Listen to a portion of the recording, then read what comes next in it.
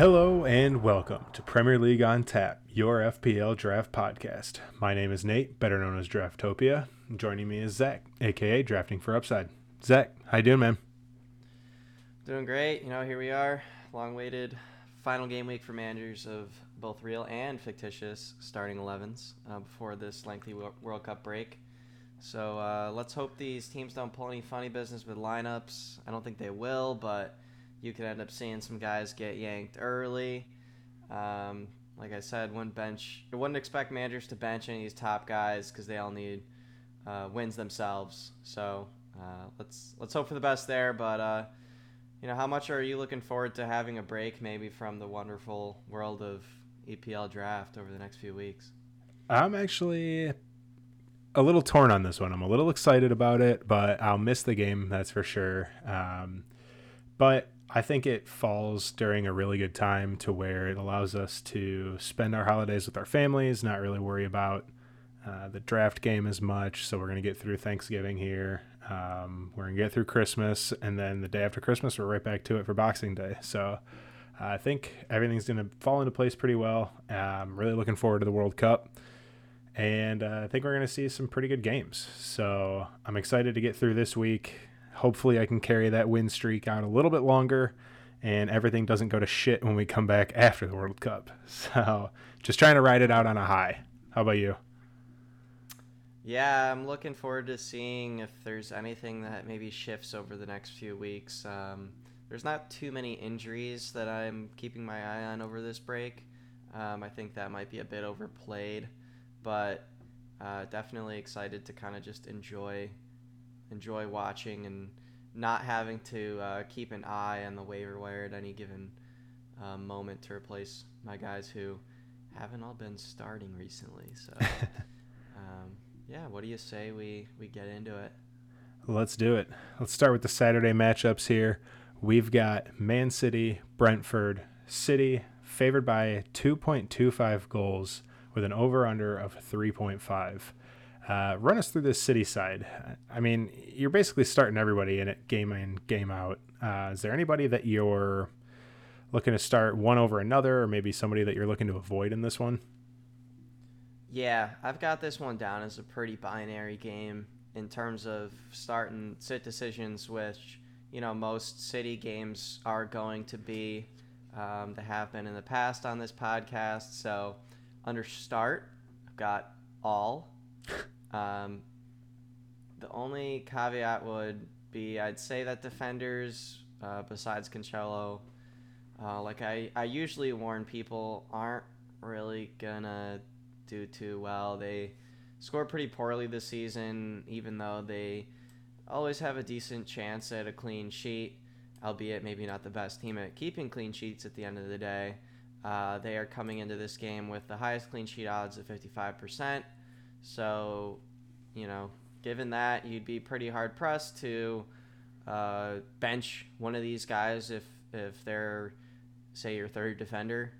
You're not going to roll out, someone like Nathan Patterson maybe ahead of them in this next game here. But I think it's pretty binary. Like I said, you're going to start pretty much every guy on City, and I don't think you're going to have many options other than that. The only nuance I'd put in there is that if Haaland doesn't start, it obviously is going to downgrade some of those attacking options, especially Grealish. I'd say he's probably the most Haaland dependent of the bunch. Yeah.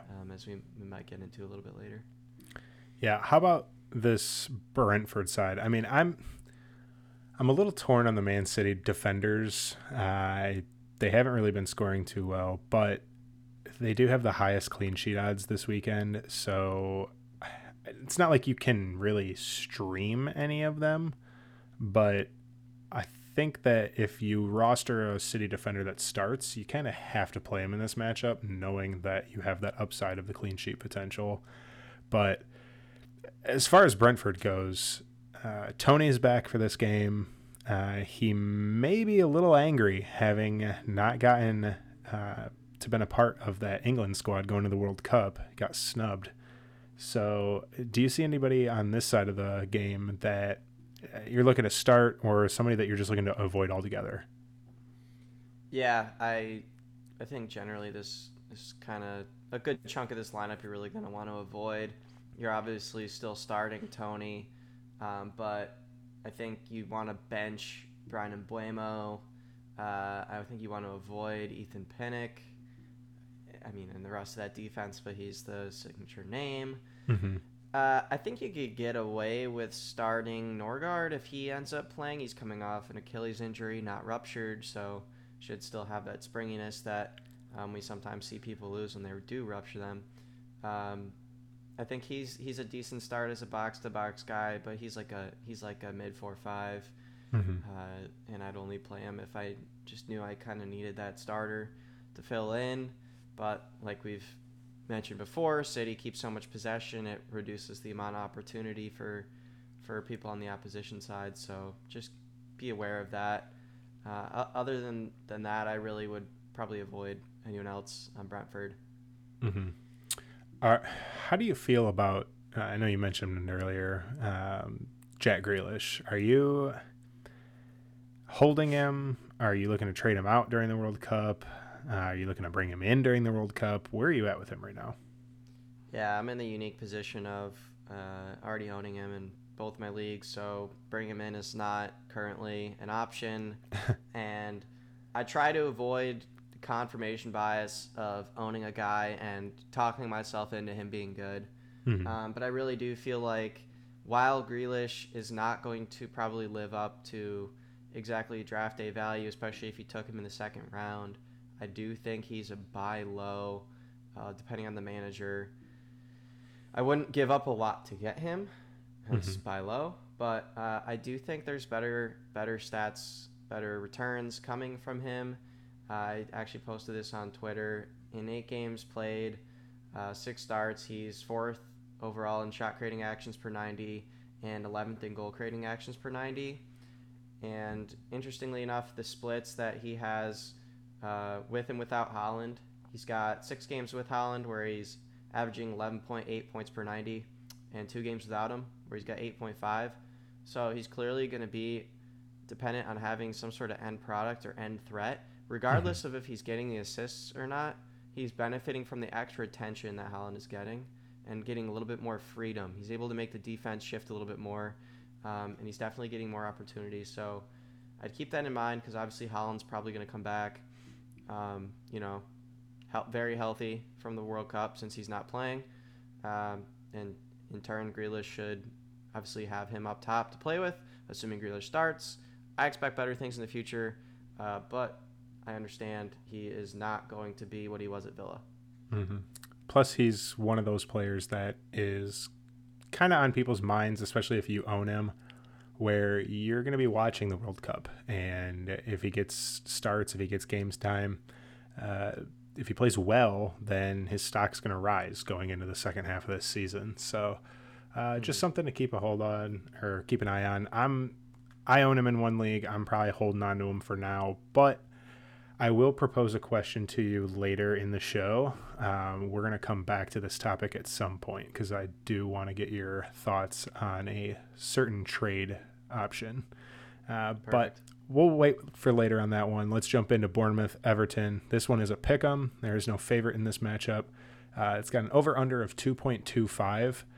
This Bournemouth side is a very strange animal. They don't score well. They concede a lot of goals, but they're still managing to get results.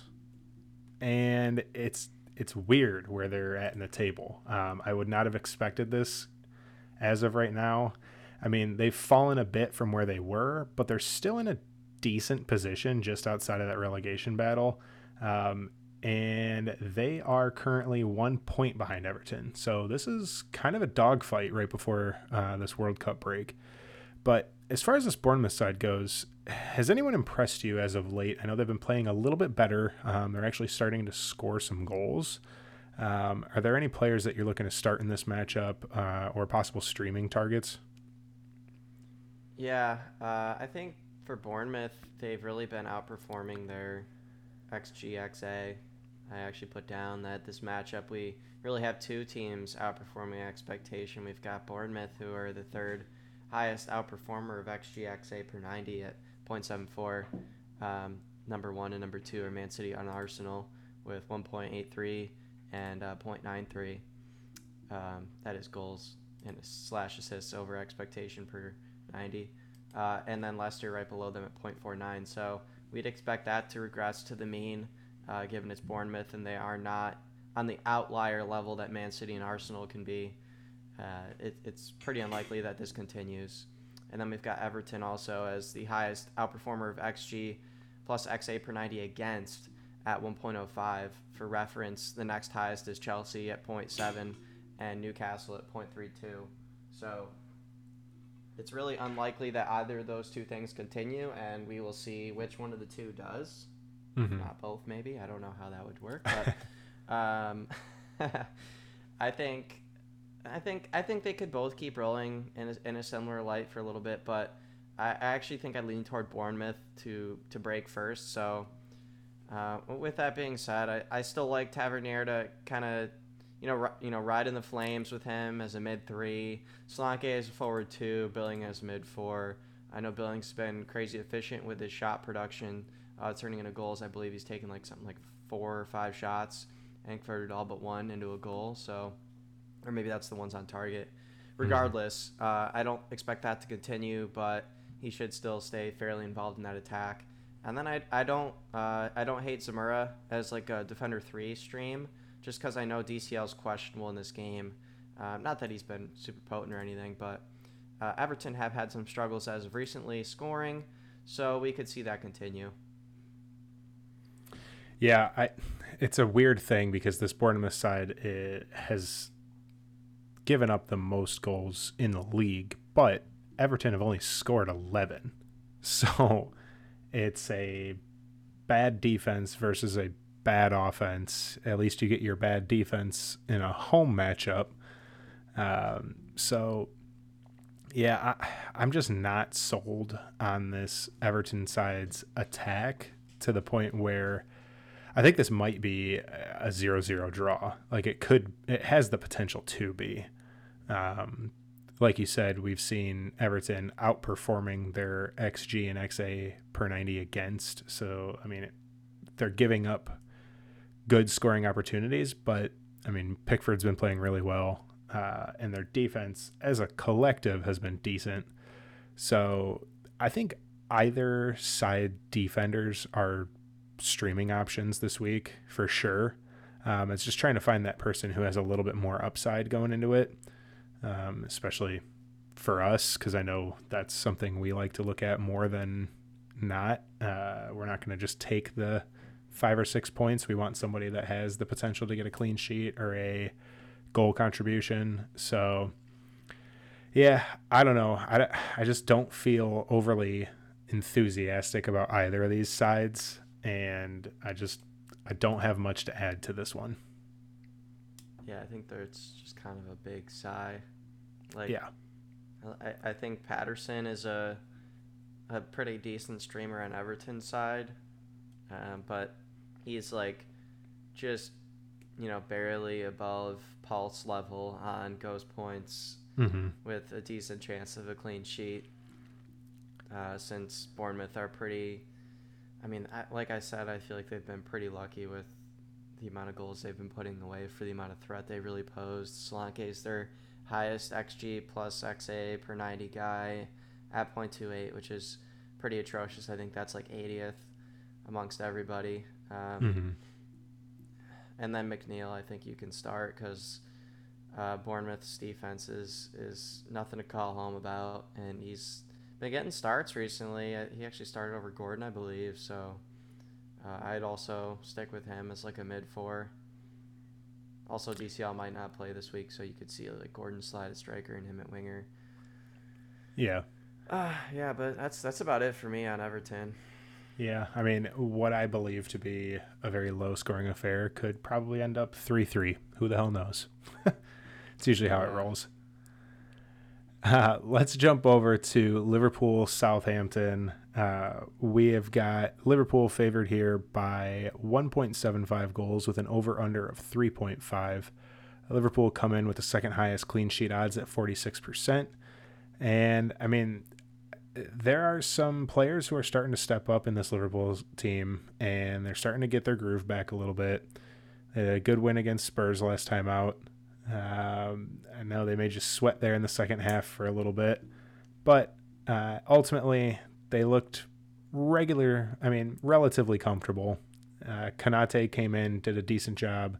So he's definitely on the level of starter in this matchup, especially taking on a Southampton side who don't have a manager. Or is Hasenhüttl managing this game? Did I see that? He's going to manage this one and then he's done? Or is he done now? That is something I did not hear. I just assumed he was done. That's what I thought too. I don't know. Maybe I'm making stuff up, but don't quote me on that one. But, I mean, possible new manager bounce, but Liverpool at home have been historically good. I don't see much changing in this one. Is there anybody in this Liverpool side that you're looking to stream, start, anybody you're looking to avoid? I like Harvey Elliott this week a lot as like a mid-3. I think he's been coming into form, like you mentioned before, and really looks like one of the most creative midfielders on the field for Liverpool. I think he's only going to improve, and I've actually seen him on one of my waiver wires, which I will be targeting. And, he's not going to be playing in the World Cup, so I would definitely keep an eye on him on waivers in case someone, especially if someone gets hurt in that Liverpool midfield. I mean, he's already locked in pretty much, I'd say, but could become even more locked in himself. And then Konate, I like him as like a defender too this week. He looked like Liverpool's best defender against Tottenham last week, and he even almost stopped Harry Kane's goal himself. I think it went in off his foot, kind of. He was rock solid in there with clearances and aerials. So I think he continues that, and I don't see him losing that job with, health withstanding. He's not always the healthiest guy out there. He's a big fella, so it's definitely possible. But let's hope he stays healthy, and if he's still on your waiver wire, definitely go grab him. He's a fantastic player. I'd avoid Fabinho, though, on that team. I know he ghosted okay last week, but I don't see that continuing. He has not been great, and probably a big part of the reason that Liverpool is not doing what people are expecting of them. On to Southampton, though, I'm starting JWP. I know we've talked about multiple times Lavia, I believe, coming back into the fold and allowing JWP to get forward a little bit more. Yeah. He should be back this week, so I would fire JWP up as mid 3-4. Liverpool, the days of them really outpossessing the other team and kind of controlling the game, I think, are probably done. They, I believe, are actually the highest. They have the highest amount of long balls, I think, amongst the league, which kind of indicates that their strategy has maybe shifted from kind of outpossessing the other team to some more counterattacking play and maybe using Darwin to his strengths. So I think that kind of game script benefits JWP, and they were really unlucky to not get anything out of that Newcastle game. I think that's going to be ignored by most people. They actually, in terms of XG, were better than Newcastle with 1.74 compared to Newcastle's 0.86 in that 4-1 loss. So it's definitely a tough one for them to soak. It could have gone a number of different directions, but 4-1 was not one that the XG would have predicted. And then I'd also start Aribo as like a mid-4 here because I think Liverpool definitely are susceptible. Tottenham were getting through. They got plenty of shots. I think Perisic could have had 1 or 2 in that game. Yeah, they hit the post quite a bit. Yeah, they're definitely susceptible, and I wouldn't say Aribo's going to get a goal, but he definitely likes shooting, so he should get a couple of shots on target. I would still avoid the defenders, though, even though I know some of them have scored okay, namely Perot and Bella Kocap, and Salisu, actually, more so than Bella Kocap, has scored pretty well. I think they're guys you probably want to own and maybe hold over the break and hope that the new appointment, I believe, is he confirmed for the manager from Luton? I don't know if it was confirmed or if it was just like he's basically their next target or like their main guy. I don't know if he has actually signed on with them yet. I saw something in BBC UK that Nathan Jones was appointed today. Well, I there you go. don't have anything. They don't have the blue check mark on this account. That's I don't know what to trust. Sure referencing, yeah, it looks legit to me. So we'll lean toward that being true. Regardless, the new manager effect is real. So anything could happen. Southampton could be frustrating for Liverpool. We shall see. And also Lavia back, like I said. So we could see the Southampton team maybe have a slight boost. Yeah, I'm actually very interested in this matchup to see how Southampton play with the new manager. I know he hasn't had time to really implement anything, but you do get that boost when it's a manager shift because people are trying to play and impress so that they get more playing time. And this is one of those games where if Southampton do come out and they do play well, you're going to want to be very quick on the waiver wire to try and pick these guys up because they are very young. They have a bright future ahead of them as long as they get the right person in. And most of them outside of Ward-Prowse and Che Adams are going to be available in your league. So, I mean, they're pretty much an untapped mine at this point. Like you mentioned, Levia is back, so we should see, hopefully, depending on the type of formation they run out, Ward-Prowse should get moved up further into the attacking sense, maybe starts to play and score like we've seen in the past. And this is actually where we're going to come back to the Grealish question. Is I'm actually targeting James Ward-Prowse as a player that I want to bring back into my team, knowing that Lavia is back and they do have a new manager. Would you trade out Grealish to bring in James Ward-Prowse?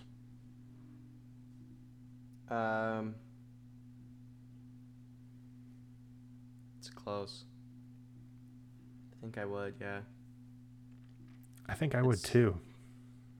It depends what your lineup looks like. If you're looking for upside versus consistency, kind of deal. Like if you have some guys like, boy, I don't know, like I feel like a Joelinton's kind of got a good floor on him, or if you got some of those guys that are your 10 to 12 points a week guys, and you want some upside or you want a little bit higher WAR. I mean, I know Grealish lacks a little bit of what he had before when he was at Villa, but I think there's potential for more in the future. Whereas JWP, I think we see him turn back into that consistent 12-point a week kind of player. I don't think the manager's just going to come in and fix everything, but I actually think that team has more to work with than people might think. So. Yeah, I think we've seen the worst of Ward-Prowse so far this season, outside of maybe like 2 performances, as far as Fantrax scoring goes. But, I mean, we know what he's capable of and the performances that he can put in. Plus, he's their main set-piece taker. He's going to play almost every game. So, I mean, I would lean quite heavily into the Ward-Prowse over Grealish decision.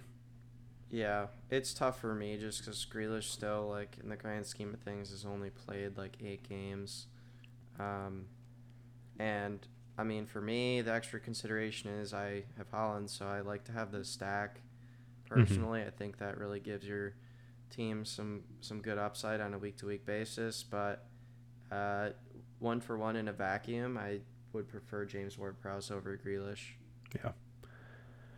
All right, let's move on here. We've got Nottingham Forest, Crystal Palace. Palace favored by 0.25 goals and an over-under of 2.25.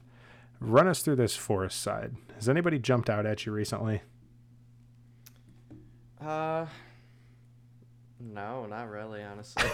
That was exactly why I gave it to you, because I can't think of anyone either. No.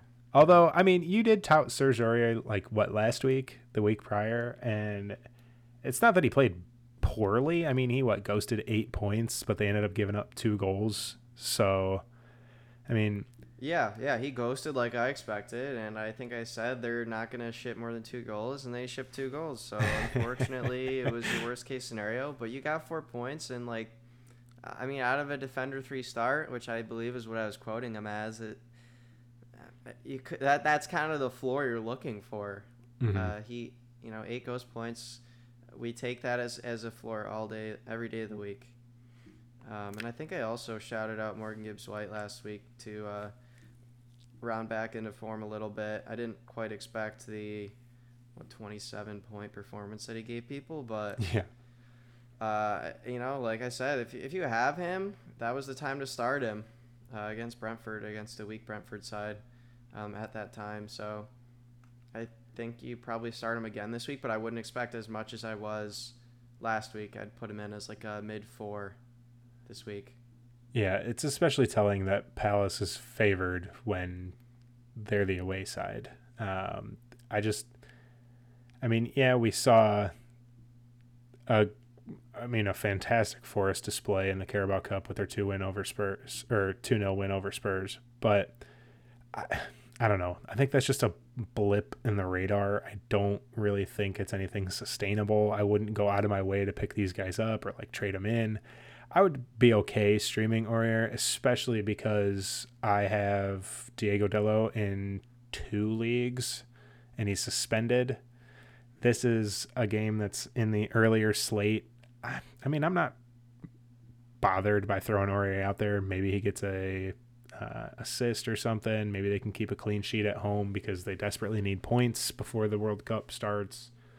So it's not a bad shout. I don't really have a whole lot of faith in this Forest team to score goals or stop goals from going in, especially with recent performances. I mean, they've been playing okay, but it's been 2 games on the bounce. I just have to see more. Yeah, I'd say they're definitely on a slight bounce, but I wouldn't mistake that for a team you should be threatened by. So start all your Palace forwards. I wouldn't start the wingbacks from them. They don't really get forward much. They sit pretty much all the time. And one of my deep sleepers this week is Milivojevic, who I prefer if he started next to Doucouré, so Doucouré could kind of, play some more of the defense and allow him some freedom to get forward. Mm-hmm. He still seems to have a little bit left in the tank, and I think he had a pretty decent game recently. So we'll see. He's like 1% owned, So I've got him as like a mid-4, maybe mid-5, a little bit above lineup filler for me. Yeah. And I'd hope he goes 90 minutes if he plays. He has a good chance, and like I said, good matchup here. So would he be on pens over Zaha? No, I doubt it. I mean, he was the captain in their last, I don't know if it was a cup game or their real match, but I don't think he's quite washed.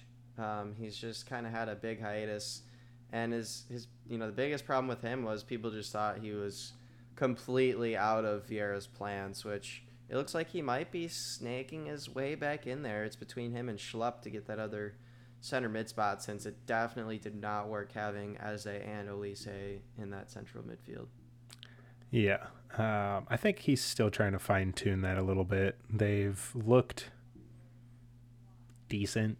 I don't think they've hit full stride, but they've gotten through the easier part of their schedule now after their ridiculous start to the season and how tough that fixture list was. Got extremely lucky to get the last minute goal against West Ham, that massive deflection. But yeah, I think this is definitely a team that has upside potential. We have seen how they can play in the past. They're still exciting. I enjoy watching them play. But I've pretty much all but given up on their defensive assets as a whole. I'm probably shopping Anderson during the World Cup. just to see what type of trade value I can get for him. But yeah, I mean, their forwards, I'm more than okay with starting.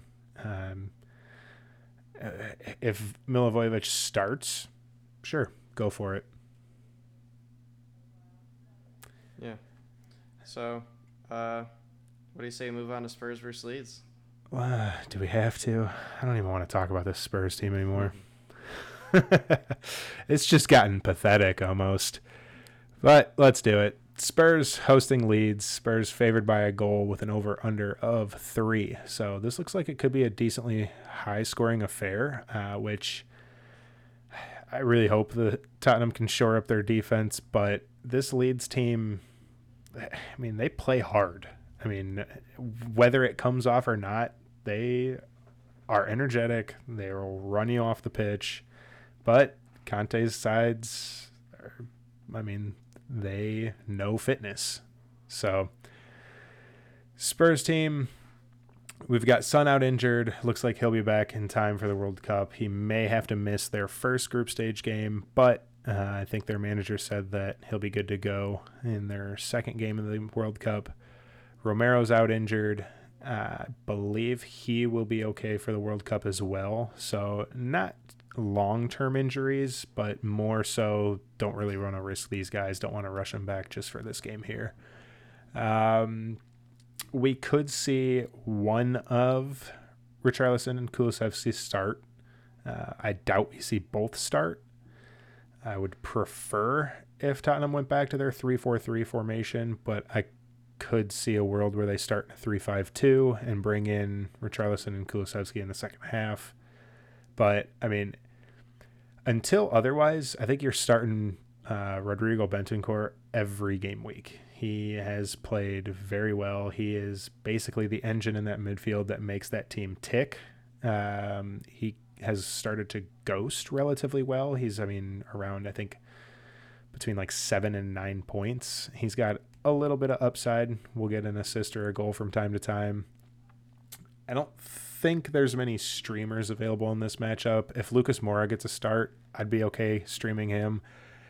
I mean, Leeds play well. They have very exciting games, but they give up quite a few goals. So I'm okay starting anybody in that attack that starts, but I'm probably avoiding the defenders in this matchup for both sides.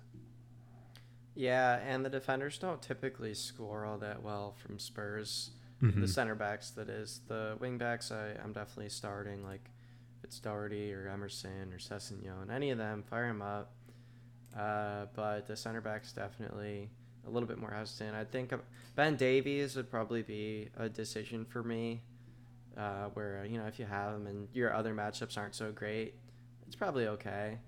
But like you said, this game should entail quite a bit of running from both sides. So we could see Spurs definitely get caught out and chip one goal, and there goes your clean sheet upside. So I don't think they were too high in terms of clean sheet odds. They might have been like in the top 8, but I did not include them this week as it wasn't significantly above 30%, which is, you know, I'm usually looking for 40% or higher to be relevant. For a clean sheet consideration.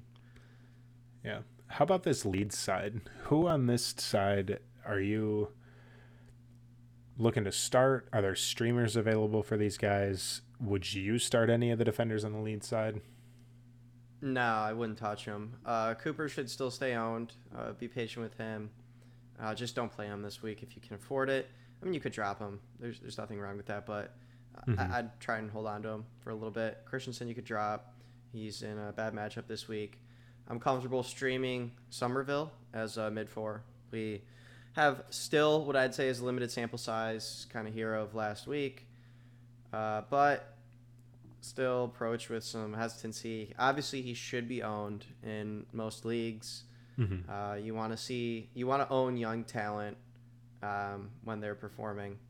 Just don't overrate him.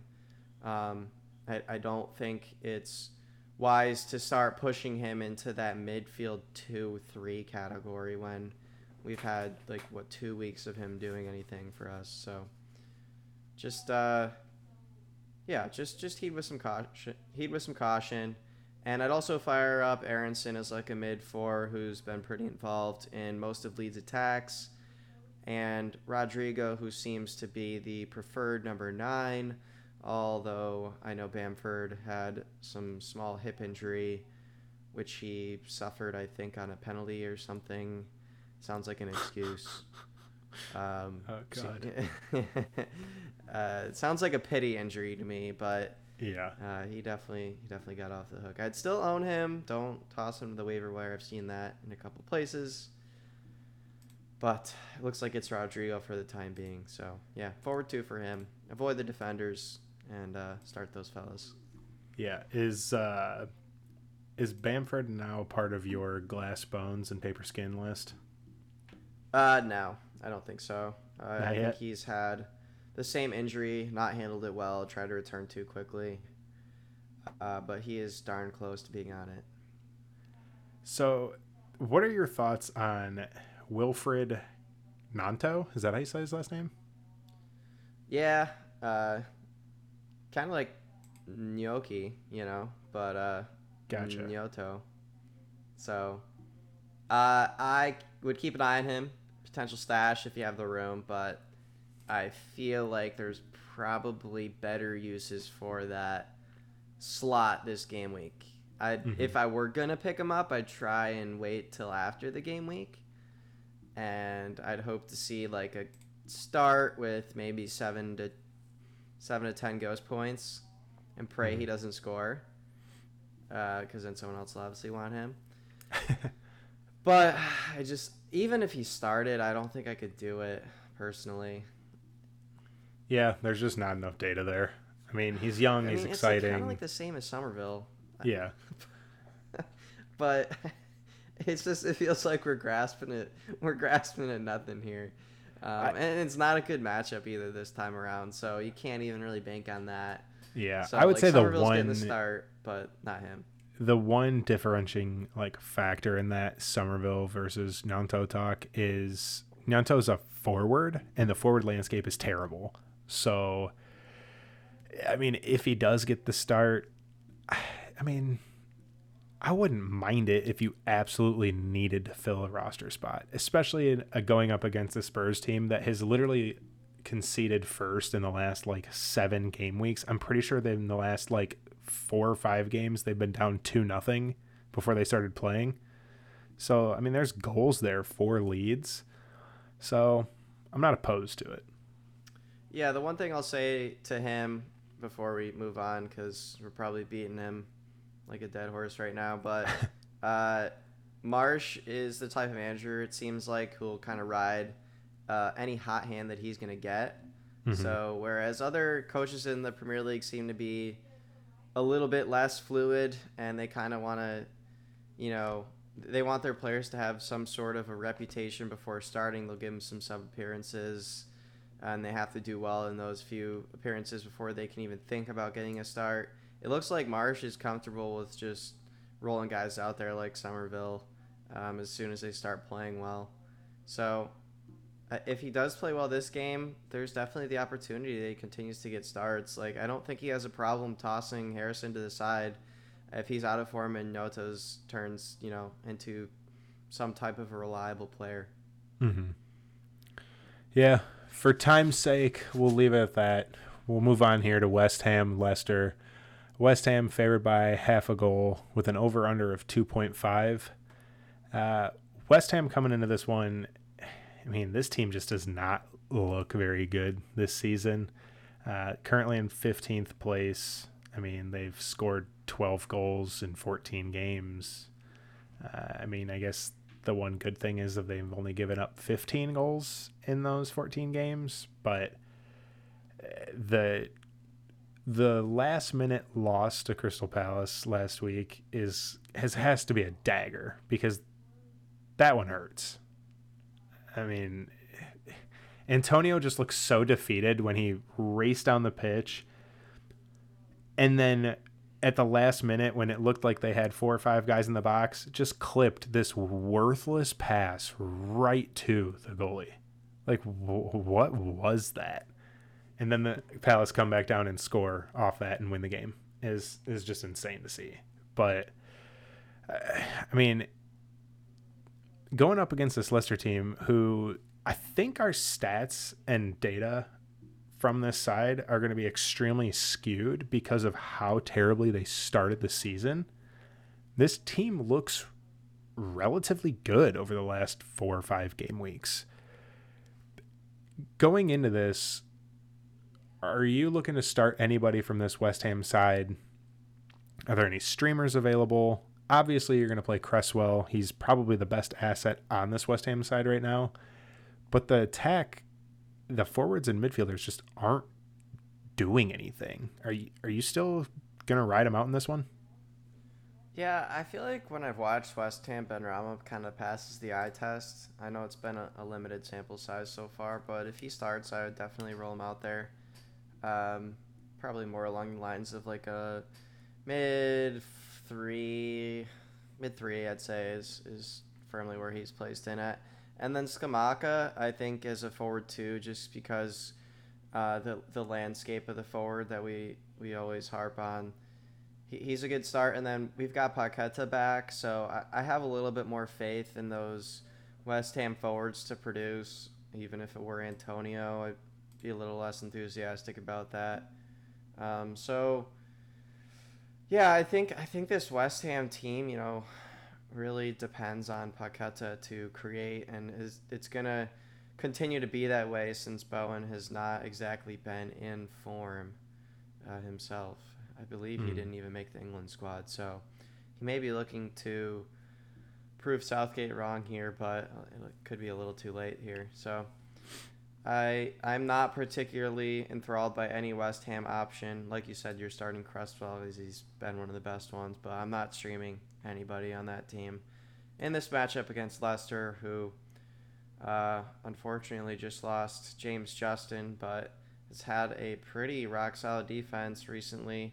I'm sure they're probably outperforming maybe their expectations defensively, but you'd expect that to continue, hopefully, and just keep rolling along. Unfortunately, they're going to have Luke Thomas slotting in at left back, who isn't the most reliable defensively. He's kind of a smaller guy who probably operates more as a left wing back.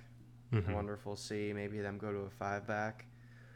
But he could be like a defender 4 here since he does get forward a decent amount. He just won't present much upside defensively and would reduce their overall chances of a clean sheet.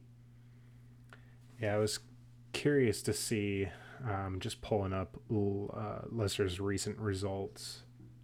Curious to see how their defense has been playing because we know it's been better, but I did not know it has been this good. Since they gave up 6 goals to Tottenham in a 6-2 game, they have had 7 matches. In those 7 matches, they have given up just 3 goals.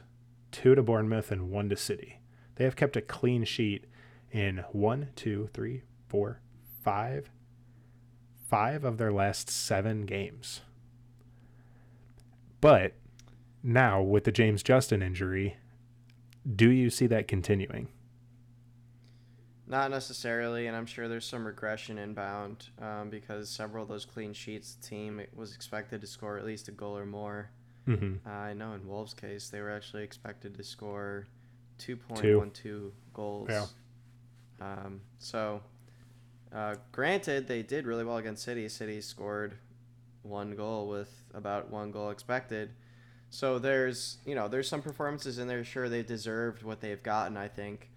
But without James Justin, who I think was really improving as a player coming back from the ACL injury that he sustained, I think it was back in February of, I want to say 2021, he got that. It takes usually a year for players to really fully recover from those. So unfortunately, he sustains probably an even worse injury with the Achilles. Which, feel bad for him. Hope he gets better. I think he also is recovering from the same injury as Ricardo Pereira.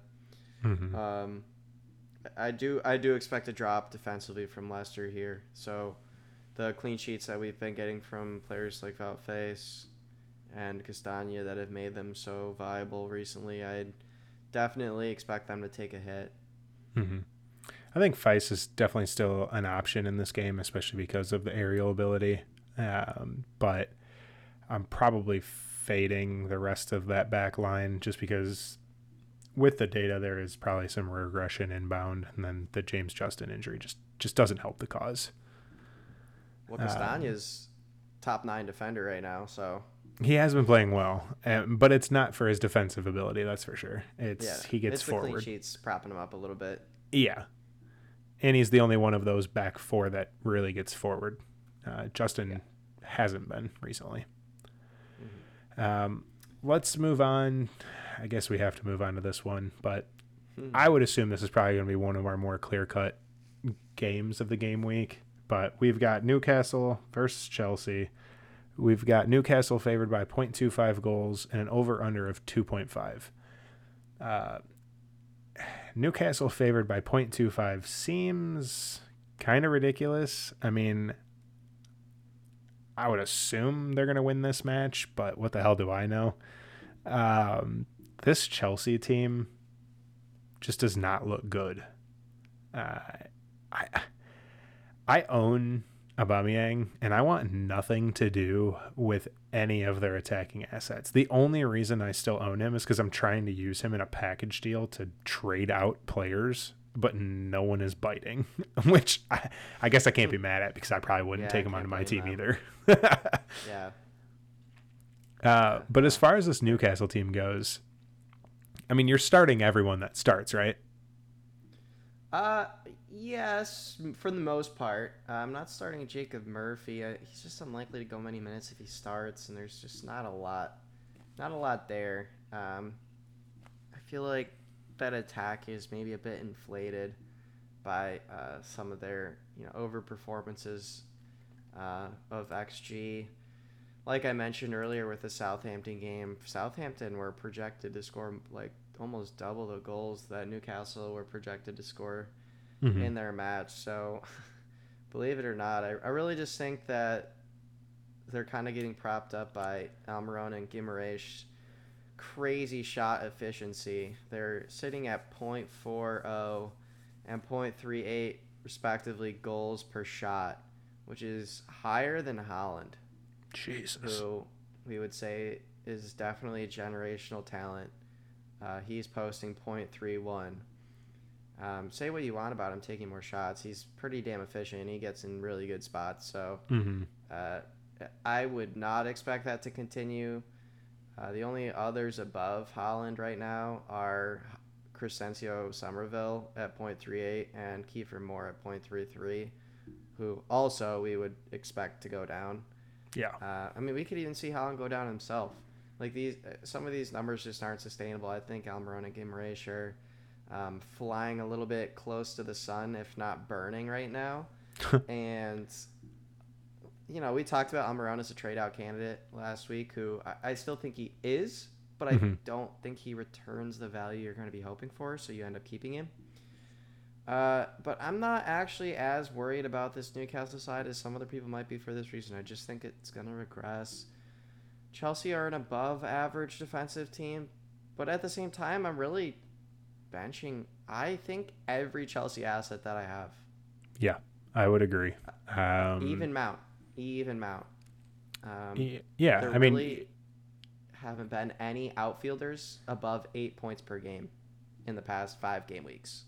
Yeah, Chelsea. And you're going up against one of the best defensive sides in the league in Newcastle. Yeah. So that doesn't bode well for you. So yeah, I mean, there really isn't that much that goes into this matchup. You bench your Chelsea assets. We don't really need to dig too much into that. They just, until they start scoring well, I'm not really touching them. I'm trying to trade them out, but no one's going to fucking take them. It's going to be really hard to get rid of Sterling or Aubameyang. Aubameyang is in droppable territory. Sterling, based on the name value, I'm keeping him if I have him and trying to trade him out. I would even look to trade him out for, I don't know, maybe some type of 3rd, 4th, 5th rounder. But As far as players on this Chelsea side that are going to be going to the World Cup, I would hold anybody on my team that is going to a World Cup if you're looking to drop them. But a big name I'm looking at is Pulisic, because he's going to feature every game for the U.S. He is the focal point. I expect him to have a decent World Cup. I don't know how far this U.S. team can go. I'm hoping they can get out of the group. All the way. That would surprise me. But yeah, I mean, he's just one of the players on this Chelsea side that I'm keeping an eye on. If he looks decent in the World Cup, I think Graham Potter is going to give him a chance eventually. So I'd look to scoop him up off waivers. But as far as this game goes, that shout. They got to play to impress. So if you're going to pick up a guy that's in the World Cup, don't pick up one of the fringe guys that might start. Pick up the guys you know are going to play every single game, maybe on some of the lesser known teams. Exactly. Let's move on here. We've got Wolves featuring Arsenal. Arsenal's favored by a goal here with an over-under of 2.75. How's this game going to go for Wolves? Yeah, so I'm going to propose that we just say Adama's a forward 2-3 start, and we just don't even talk about them at all. I'm all about it. I know Neves has scored in the last 2 games, but if you look at his stats alongside, he's very goal dependent, and I'm tired of it. I roster him, and every time I bench him, he scores. And every time I start him, he scores 5 points. I don't like it. I want him out, but I just can't seem to trade him. That's all I have to say about this Wolves team. Mm-hmm. As far as Arsenal goes, pretty much everybody is already owned. I think you're starting everybody. You might be able to pick up one of their defenders, maybe White, maybe Tomiyasu, depending on who starts. They do have the 3rd highest clean sheet odds at 43%. So, yeah, you start everybody on Arsenal. They're flying. They're going to look to go into the World Cup, sit in top of the table, and I think they get it done. So, do you have anything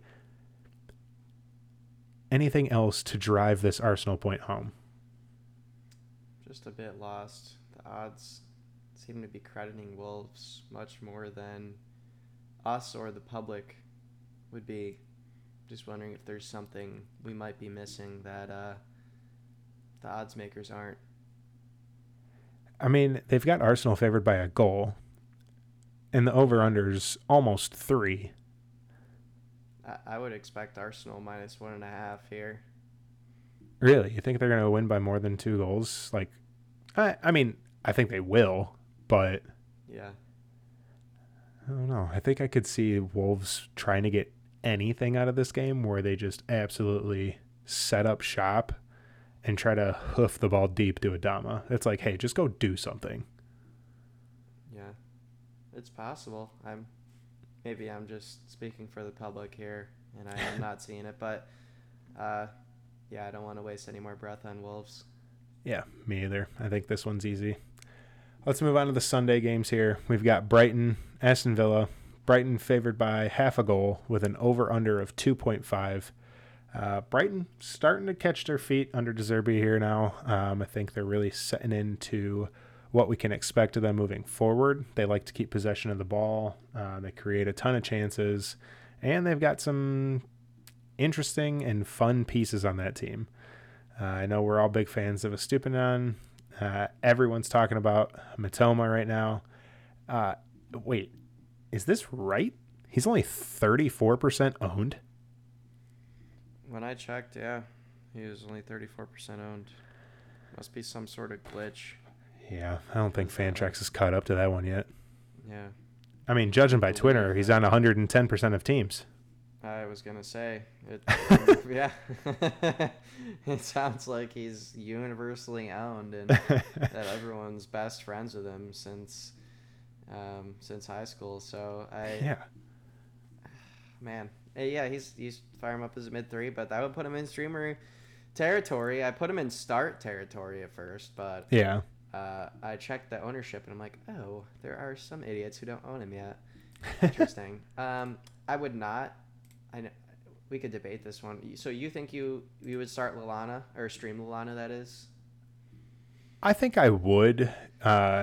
Just going off the game he just had. I mean, he's not going to play the entire game.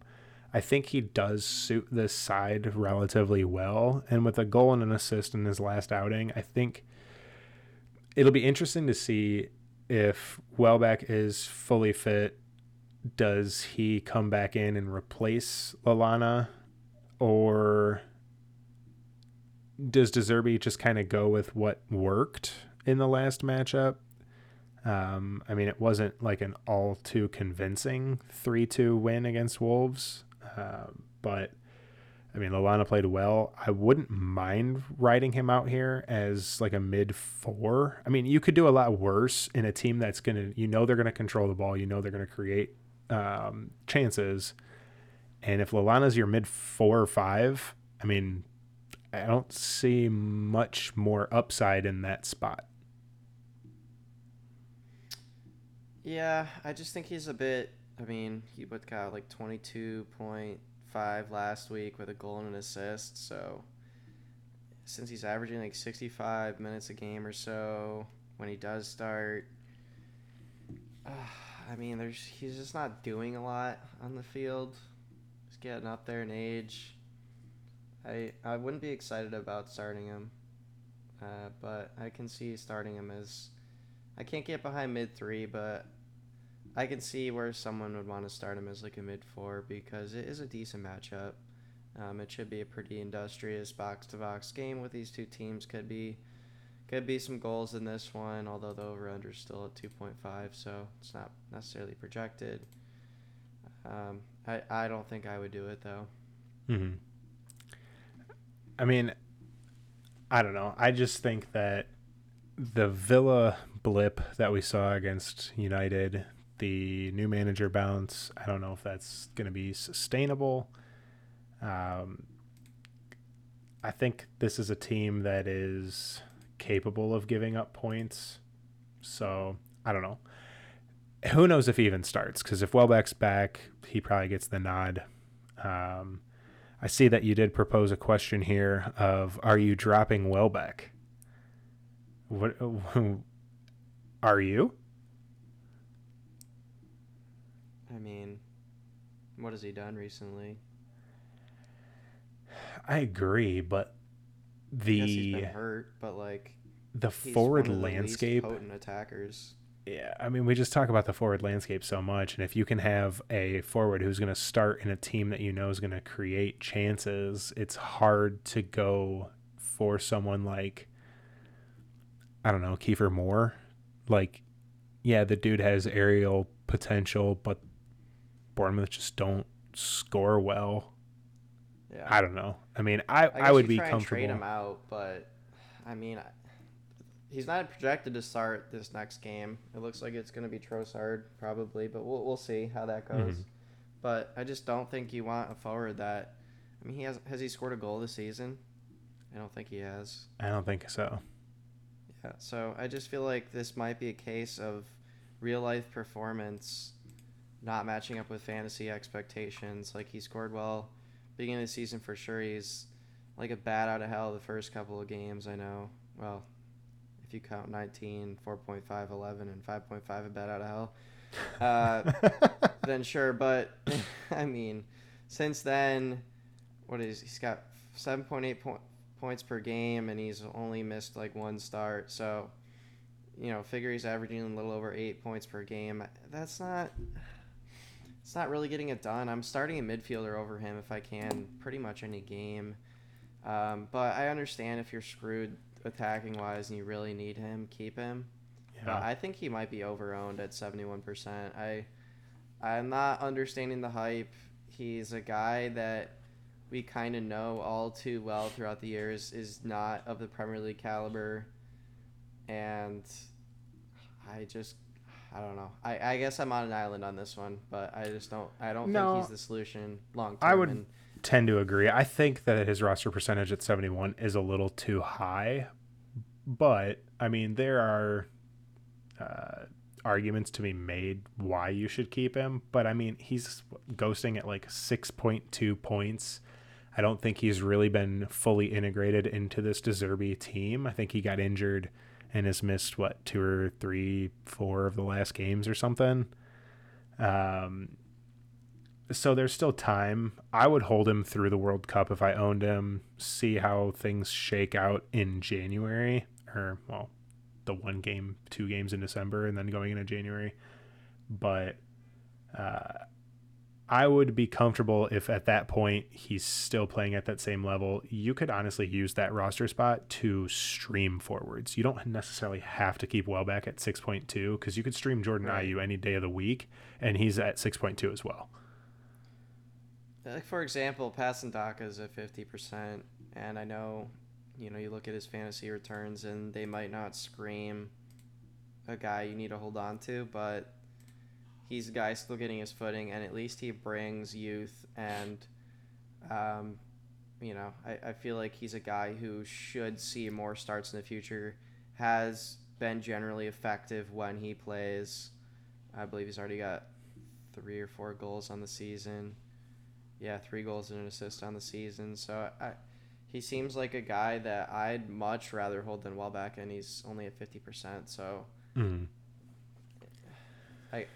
I feel like there might be better options in most 12-man leagues than Welbeck, whether via forward or midfield. But if he's like your second of 2 attackers in your team, I understand holding him. Yeah. Now, as far as this, too much time on Welbeck. Yeah. As far as this Villa side goes, are you interested in the Villa forwards moving forward? Or was this game against United just kind of a United were bad, Villa had a good manager bounce, they really wanted to play well in front of the home crowd, kind of turn things around? Or is it, hey, let's see what happens against Brighton, who's a decent side, and then kind of go from there? Boy, I mean, it's looking really tough to project this Villa team when they go out and win 4-0 at Brentford, lose 4-0 at Newcastle, and then win 3-1 pretty dominantly at Man United. Yeah. The pattern would say that they're going to lose 3-1 to Brighton. But, they're going to lose handedly. So, all jokes aside, they should compete with Brighton more than they did with Newcastle. I consider Newcastle like definitely a top 4 or 5 team now. You could argue they're really, I'm pretty sure they're third on the table, but you could argue that they truly are a top 3 team in the Premier League now, given how weak some of the other teams have looked. But, yeah, in this matchup, they're definitely stronger starts, the Villa forwards, that is. I'd start all 4 of those front 4 in the 4-2-3-1, but I'm holding off on the Villa CDMs. If Douglas Luiz is playing, I could see starting him maybe since he takes some of the sets, but I'm not looking at Dendoncker or Kamara if they're playing. And then any of the defenders, I'm fine with the wing backs, but not the center backs yet. We haven't seen enough from them to feel confident, and you're just rarely going to catch me recommending Tyrone Mings as a start because I really think he's just, Villa's version of Harry Maguire. I would agree. I mean, it's interesting if you look at the Fantrax scores from the Villa United game. You would think that the Villa players were like out of this world scoring wise, but really outside of Ramsey's 22.5, Bailey had 16. The rest of the team was just subpar. I mean, Digne had 11.75 and he had a goal. So what did he ghost? Like 2 points, maybe? And then Ollie Watkins 8, everyone else below 6. So I don't know. I think I just need to see more from this side. They are kind of like a stop and start team. When they're good, they're really good. But when they're bad, they ship 3 to 4 goals. So I don't know. Yeah. I'm not fully back on board the hype train. I know we all bailed on this train a while ago, but I'm just going to need to see a little bit more on how Emery sets this team up and who's going to officially start and what roles, and kind of just go from there. Right. All right, let's wrap this one up. I know this episode's been a little bit longer than we're used to, but I mean, hey, it's the last one before we end it for about a month, so got to go out with a bang. Fulham here hosting Manchester United. United is favored by 0.5 goals with an over-under of 3. It looks like Fulham, are they going to be without Harry Wilson? We haven't really heard yet, but he limped off last week. Mitrovic, it looks like he'll be out. Tete is suspended. With Mitrovic out, are you still going to play anybody from this Fulham team? Because they look kind of night and day when he plays versus doesn't play. Yeah, it makes everyone less exciting. It's kind of like the Haaland effect I cited earlier with Grealish. I think he is going to make everybody around him more valuable. I think you're probably still sticking with the Flames and Andreas Pereira and Willian. But like I said, they're going to definitely take a hit here without their talisman. So just bake that into your team's upside maybe. I could also see with some of these players missing, just looking through the Fulham roster, I could see Tom Kearney sneaking into the team. And he could be maybe your last chance Wilson guy as a mid 4. See where he lines up. It'd be cool if he was like a cam and then Pereira slides out for where Harry Wilson was and where Neeskens Cabano used to be. But yeah, Fulham's definitely looking a bit thin, so I am not looking at them as a strong team this week against Man U. I'm kind of thinking that Man U wins this one by a goal or 2. Mm-hmm. But not Ronaldo. He is Man U in some ways, but Man U are missing some guys this week too potentially. So it could just be a matter of who starts this week in terms of how this game turns out. I know Sancho is questionable. I haven't seen if Antony's out yet. I know Ronaldo is ill, missed out today. Yep, Dallo suspended. We shall see. Yeah. I mean, I know that Fulham isn't playing City away again, but their non-penalty XG, I mean, outside of that Cancelo red card penalty, their non-penalty XG was 0.2 in that matchup without Mitrovic. They just don't really have an outlet up top. They don't get the ball forward. Obviously, they're going to have a little bit more possession in this matchup because they aren't playing City. But I think with the quality that Manchester United has, they're playing relatively well lately. I think they kind of just coast through this game. They probably won't be put under pressure that much.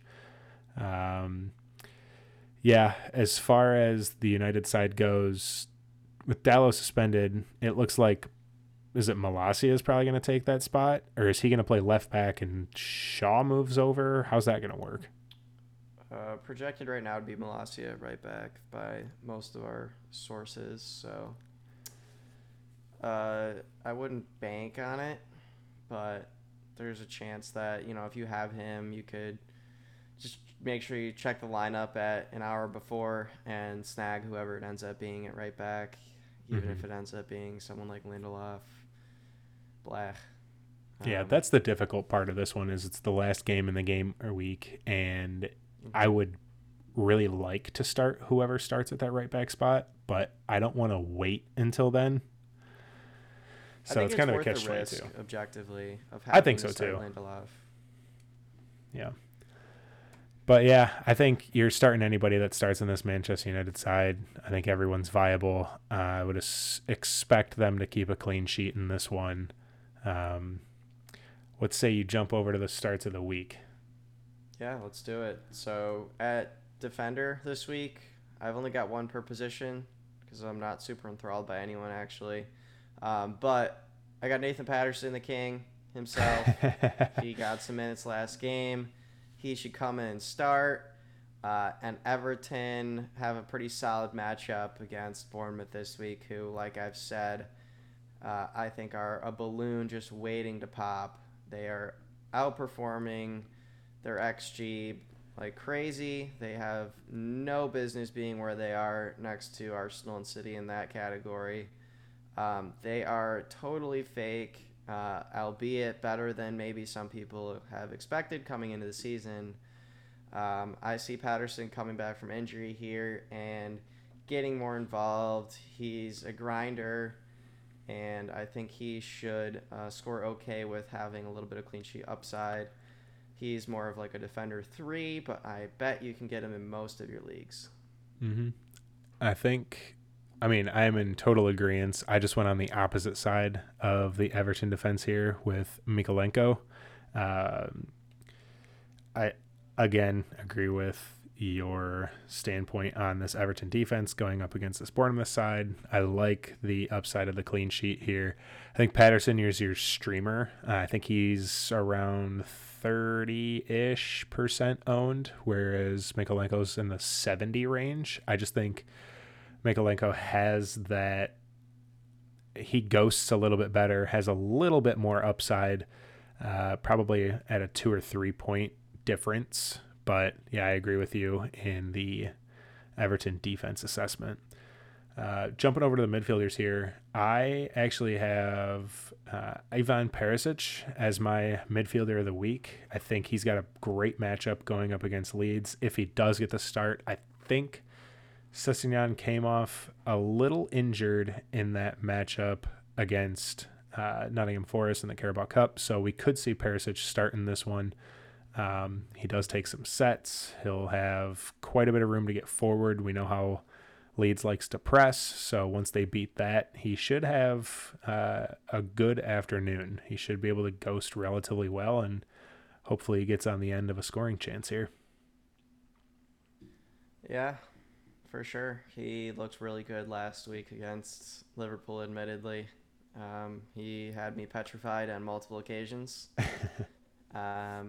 And with that, I actually have a Liverpool guy who I shouted out earlier, Harvey Elliott. I think is shaping up to be a pivotal guy in the Liverpool midfield. Like I've said many times, he's one of our most creative, and let's hope that he can go somewhere near 80 minutes in their plus matchup this week. I think he could do pretty well against Southampton, and maybe he bags a goal. Yeah, that'd be ideal. As far as attackers go, I've flipped over from the Spurs side to the Leeds side. I'm going to go with Rodrigo in this one. I think he's been playing really well. I think he leads that line well for Leeds. He embodies everything that team's about. He is a relentless sprinter. He's scrappy amongst the goals. Kind of always around for that rebound. So I don't have a whole lot of faith in this Spurs defense right now. This break couldn't come at a better time. I think they need to win this game. They're in top 4 in the Premier League. They're on to the knockout stages of the Champions League. They haven't looked great, but let's just take a break, kind of reset when they get back. But I'm still looking at Leeds to get something from this match. I don't know if they'll end up with a tie or a win, but I still see them getting at least a goal or 2. What is up with you and these hedge forward plays? We had Nunez last week, and now we've got Rodrigo. Are you even a Tottenham fan? What's going on here? I am a realistic Tottenham fan. I know there's not many of us, but I see the writing on the wall, all right? I'm not afraid to admit it. It looks like you're the one writing on the wall right now. Probably. Man. Okay, well, I've got Scamacca this week, who, like I said, should do better with the presence of Paqueta. I think I'm taking advantage a little bit of that injury on the Leicester side. I believe they'll be a bit more susceptible to him. I know they've been defending much better from set pieces with the addition of Outface. We'll see if Johnny Evans slides back into that center back slot, who I don't think is very good. I don't know why he plays. Regardless, I think he's a pretty good start and a good bet to get a goal this week, at least as good as you could expect from somebody in the forward 2 category. I like it. Let's round it off here with some listener questions. First one here we've got from @prash_CFC. Any players you are looking to trade in during the World Cup break? I know I've touched on one here in James Ward-Prowse, but do you have anybody in mind that you're going to look at targeting during the World Cup break? Yeah, I mean, I mentioned him earlier, Grealish. I think I laid out all the reasons why he's going to be better with Haaland than without. Shocker. Should see some more starts going forward. I think he was injured for a little bit. We'll see. He's a guy to take a chance on. I think people will give him away for pretty close to cheap, judging by some of the reactions I've gotten from my stance on that. So if people are that low on him, take advantage. I wouldn't trade the world for him, but I'm trying to think of something that could get you across the line. Maybe you could toss in your Aubameyang or something and turn him into a Grealish somehow, but that'd be magical. Yeah, it would. Any guy in City I can grab. I think there's some frustration maybe with some of those City assets recently, but yeah, he's my top guy to trade in for during this World Cup break. If you can, he should start, I think, for England. If not, he should get some decent minutes. Would you look at trying to trade in Jared Bowen? That's a good one. Yes, we won't be playing in the World Cup. I don't think he made the squad. No, he did not. Yeah, that's unfortunate. Not surprising though. Yeah, he's probably a decent trade-in candidate. I haven't looked through his numbers recently to see how much chance creation he's really gotten for that team. It definitely hurts when you've got Paqueta in that squad, who's going to take away a lot of that opportunity that he has. Because before he was kind of operating, at least when he was kind of in his prime, he was operating similar to like how Grealish was in his Villa days, maybe a little less so. So yeah, every talented player you kind of add in there takes away some of that sweet volume that he's going to see in the attack. But I think he's a fair shot as a trading candidate. Who do you think you'd be trading out to get him in? That's the tough part. Is because I mean, his trade value is probably relatively low, but I think if you're trying to entice the owner to trade him out, you're going to have to get a little sweet with the deal. You might have to either do a 2-for-1 or, I mean, you could try package together a midfield 3 and a defender 3 and get him. But I would think you'd kind of have to go along the lines of a midfielder who's playing well now, who you think is going to regress, to try and bring in Jared Bowen. Let's say, I know he's not playing relatively well right now, but he's at least started the season well. Let's say you have Jack Harrison. Would you trade him out to get Jared Bowen? 100%, yeah. Because at least I know that Bowen's got a spot in that squad. Mm-hmm. I guess just after looking at some of the players who I think maybe are outperforming expectation, I mean, one that comes to mind, which I don't think is going to, it definitely won't get you across the line, but you could toss him in there, is Marcus Tavernier, who's been doing really well lately. Mm-hmm. Guys like him, Højbjerg, Bruno Guimaraes.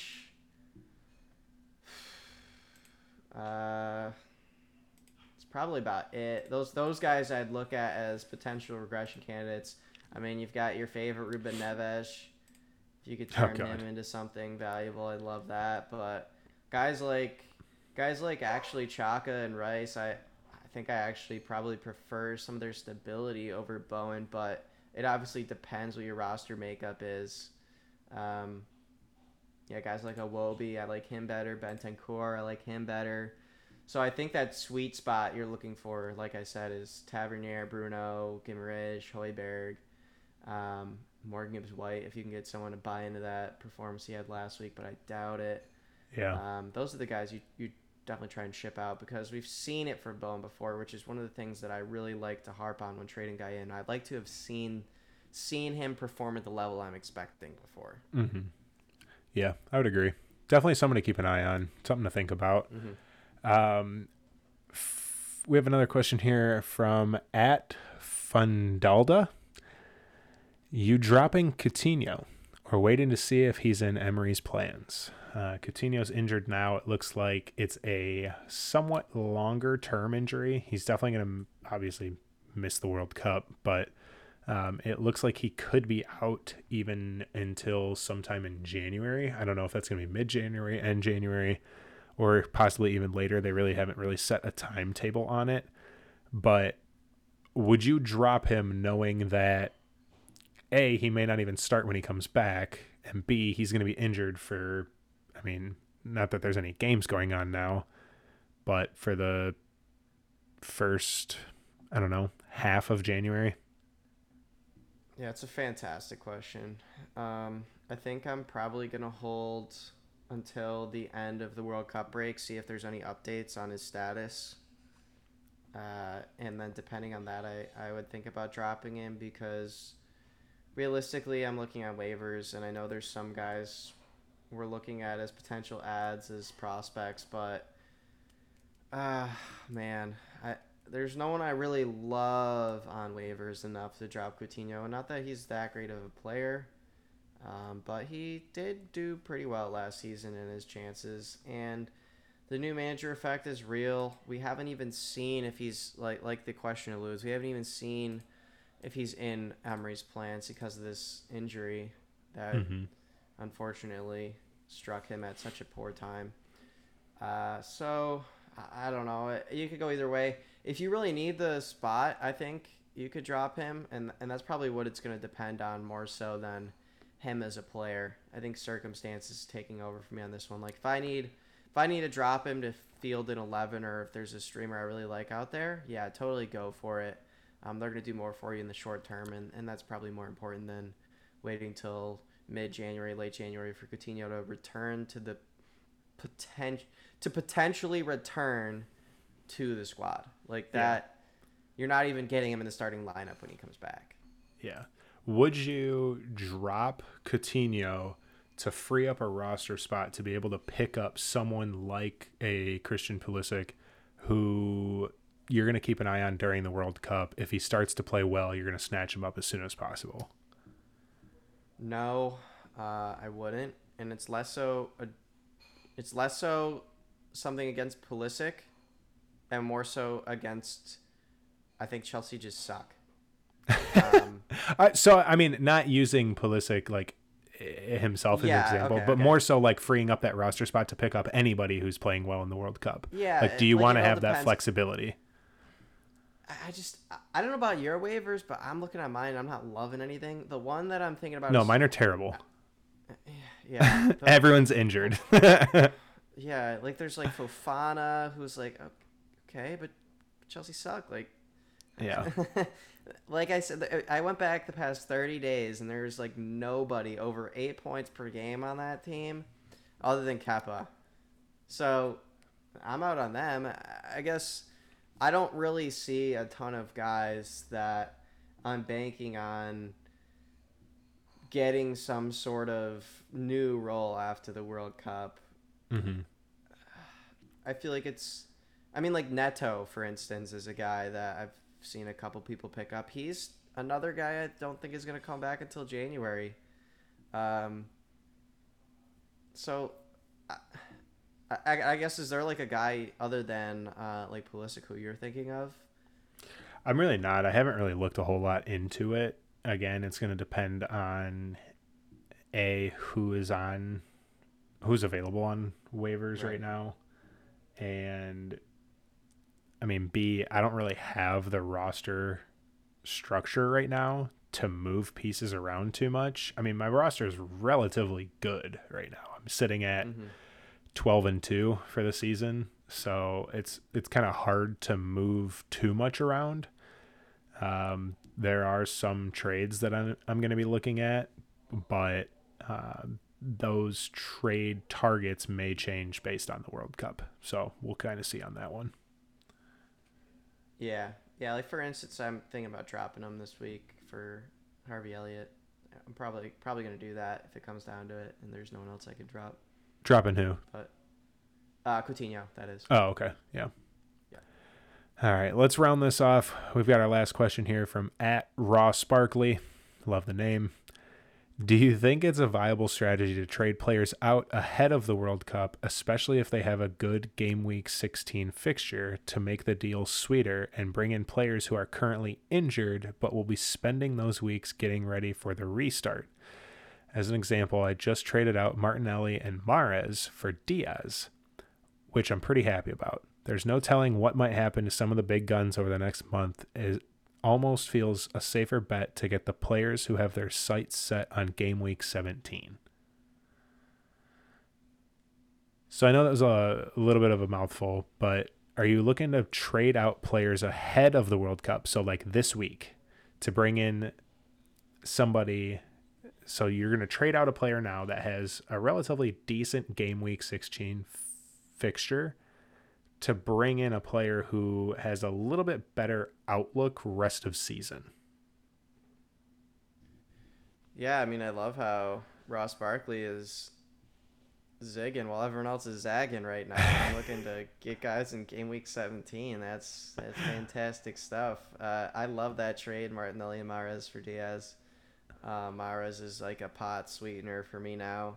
Obviously, you could come back and you could eat your words, but yeah, Diaz is a great guy to get in right now if you can. You're really not gonna. He might be. Is he gonna be back after the break? I honestly haven't looked at his timetable at all. Yeah, I know he's come back soon. So even if he came back a couple weeks later, yeah, it got him projected for December 26th on Fantrax, and they're never wrong. So, I think that's a great trade. But to the larger point, I think it all depends on the player. Like what you got there, that's a fantastic deal.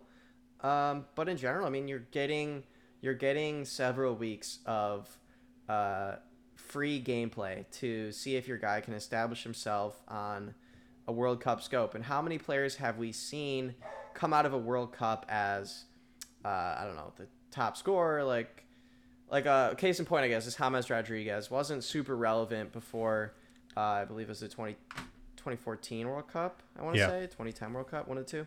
Mm-hmm. He wasn't super relevant before that. I think he played at Monaco, but immediately transferred to Real Madrid just on the basis of being insane at the World Cup. So if a guy is playing in the World Cup, they always have the chance of coming into their, club's good graces, which is something you're not going to get often.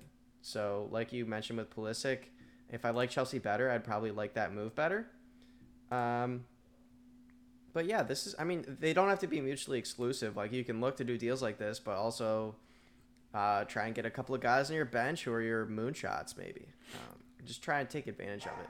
At least take advantage of it in some way, and don't hold too much deadwood. Yeah, I would probably have to do more research into players that are injured, who are scheduled to come back in January, to give you a better outlook on like players I would look to target as far as trade aspect goes. On the flip side, I'm never really one to skip a game week because, I mean, obviously I'm always looking to win every game week. I don't really want to give up Game Week 16 to try and get a potential player that is possibly coming back for Boxing Day or early January for like a rest of season. That's just not how I personally play the game. I'm more of a win now type person. But yeah, I mean, I wouldn't mind making some trades during the World Cup for players that, I mean, if they start to play well, like you said, you're keeping an eye on them. They have a good World Cup, and then you look at kind of their fixture list for the first few weeks back from the break, and it looks really good. Yeah, I'm more than willing to make the trade there. But yep, I concur with all that. Alrighty. Well, I think that's going to wrap everything up. I appreciate everybody hanging in there with us. I know this was a longer episode, but I think we had a little bit of fun with this one. I enjoyed getting this all out there before we take a break here for a little while. Just because it's the World Cup break doesn't mean we won't be active. We're coming up with some ideas to stay active during the World Cup. I know I've already created a World Cup Fantasy League, so I will keep sharing that on Twitter. I'll probably pin a tweet to the Premier League on Tap profile. So if you guys do want to join that league, come on in. It's a free league just for fun. See who knows their shit, who doesn't. Keep things interesting during the World Cup. But we've got some exciting things ahead. We're excited to share them with you, and we're just building for the future. Again, I appreciate you guys for sticking with us since we started this year. The response has been great. We love the listener feedback, the questions. If you ever have anything to ask, anything to tell us, say, hey, we love the show. Hey, we hate you guys. You suck. DM us. We love to hear from you guys. Yeah, seriously. Don't hold back. We love to hear any and all feedback that you guys have. We really appreciate it. The support's been fantastic. With that, we will sign off. Have an amazing World Cup break. Enjoy the holidays, guys. Take some time away from the game. But, hey, keep your finger on the pulse because we'll be around. Take it easy. Cheers.